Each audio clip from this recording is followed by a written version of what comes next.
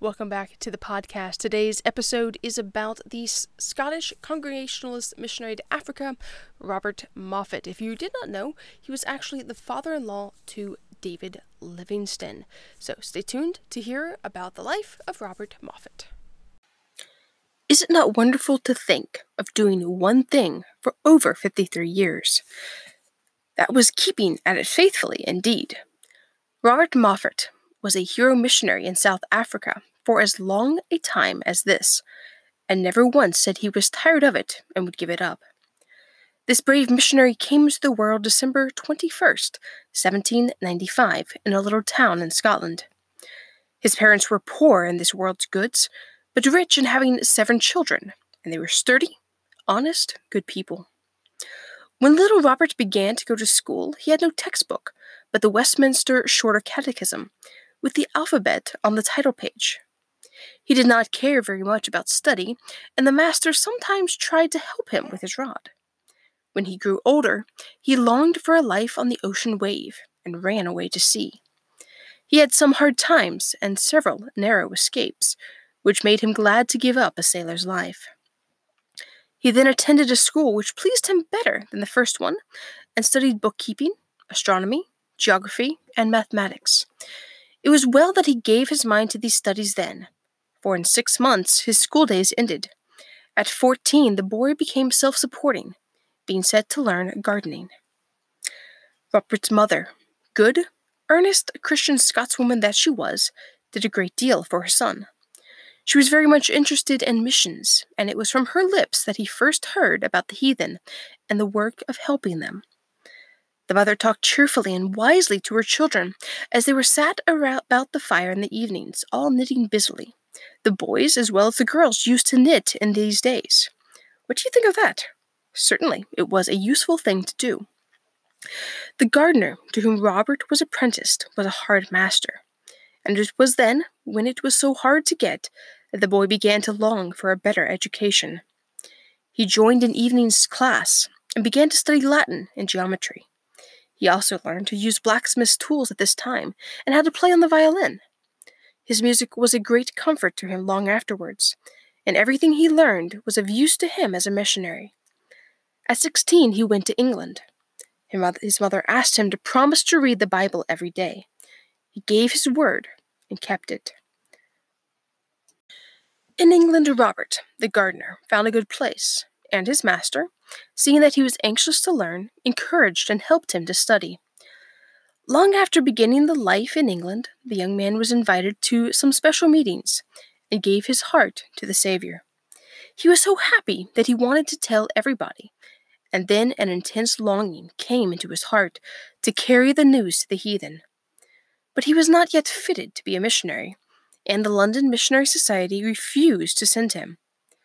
But one of the officers became interested in him and advised him to come to Manchester and study under his care. A Mr. Smith, who was much interested in missions, gave the young man a place in his nursery garden. It was a very good place, and more than that, it gave him a chance to know Miss Mary Smith, who afterwards became his devoted and helpful wife.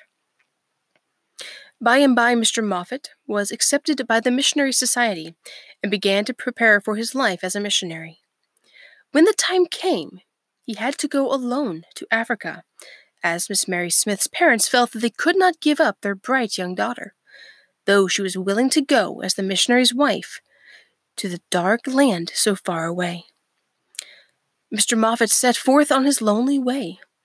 Arrived in Africa, he had all sorts of trials and dreadful experiences for more than a year before he reached the station known as Afrikanes Kraal, north of the Orange River. Afrikaner had been a fierce and cruel chief, but some missionaries had led him to Christ. He now welcomed Mr. Moffat and said he must stay. He bade the women bring materials for a kraal, or house of poles and mats, plastered with mud, and shaped a little like a beehive.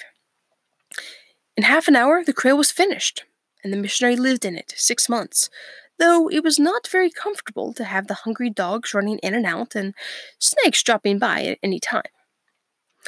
One of the first things Mr. Moffat taught the people was to wash themselves and put on decent clothing, while he told them of Jesus, who would take away their sins. The missionary gave him 2 cows, which saved him often from going hungry to bed, as his salary was not quite $120 a year, and how could he get anything needful with that sum?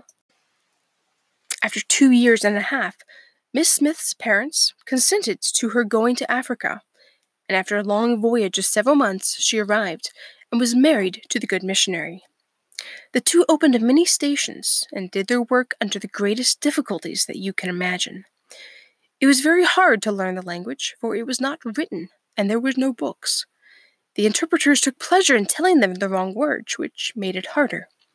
At last, Mr. Moffat was able to write a spelling book and have it printed in England, afterwards writing a catechism and translating parts of the Bible. 9 years passed before there were any great signs of success. But then there was a wonderful awakening among the Africans, and a new church had to be built to hold the converts. And while the sound of praise and prayer came from many homes, after 23 years of service, Mr. Moffat took his bride and returned home for a visit. After telling his story and receiving great ceremony, he went back with Mrs. Moffat, to the work they both loved. After 30 years more, they returned to England. The next year, Mrs. Moffat died, and 12 years later, aged 87, the husband followed.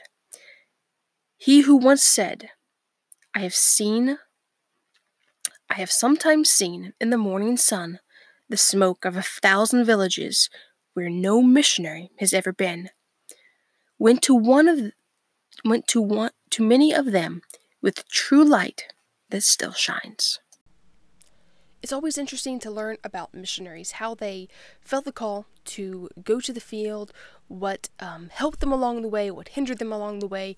It's even though we don't live in the same time frame, the same era as some of these older missionaries like Robert Moffat, it is still interesting to see how God used them and put them in the place where they could be used. So I hope you found that interesting today, and I hope you have enjoyed Missions Month. There's still a little bit more content to go, so please keep up with me on Instagram as well as on YouTube to see all of the photos and the videos that are going up this month.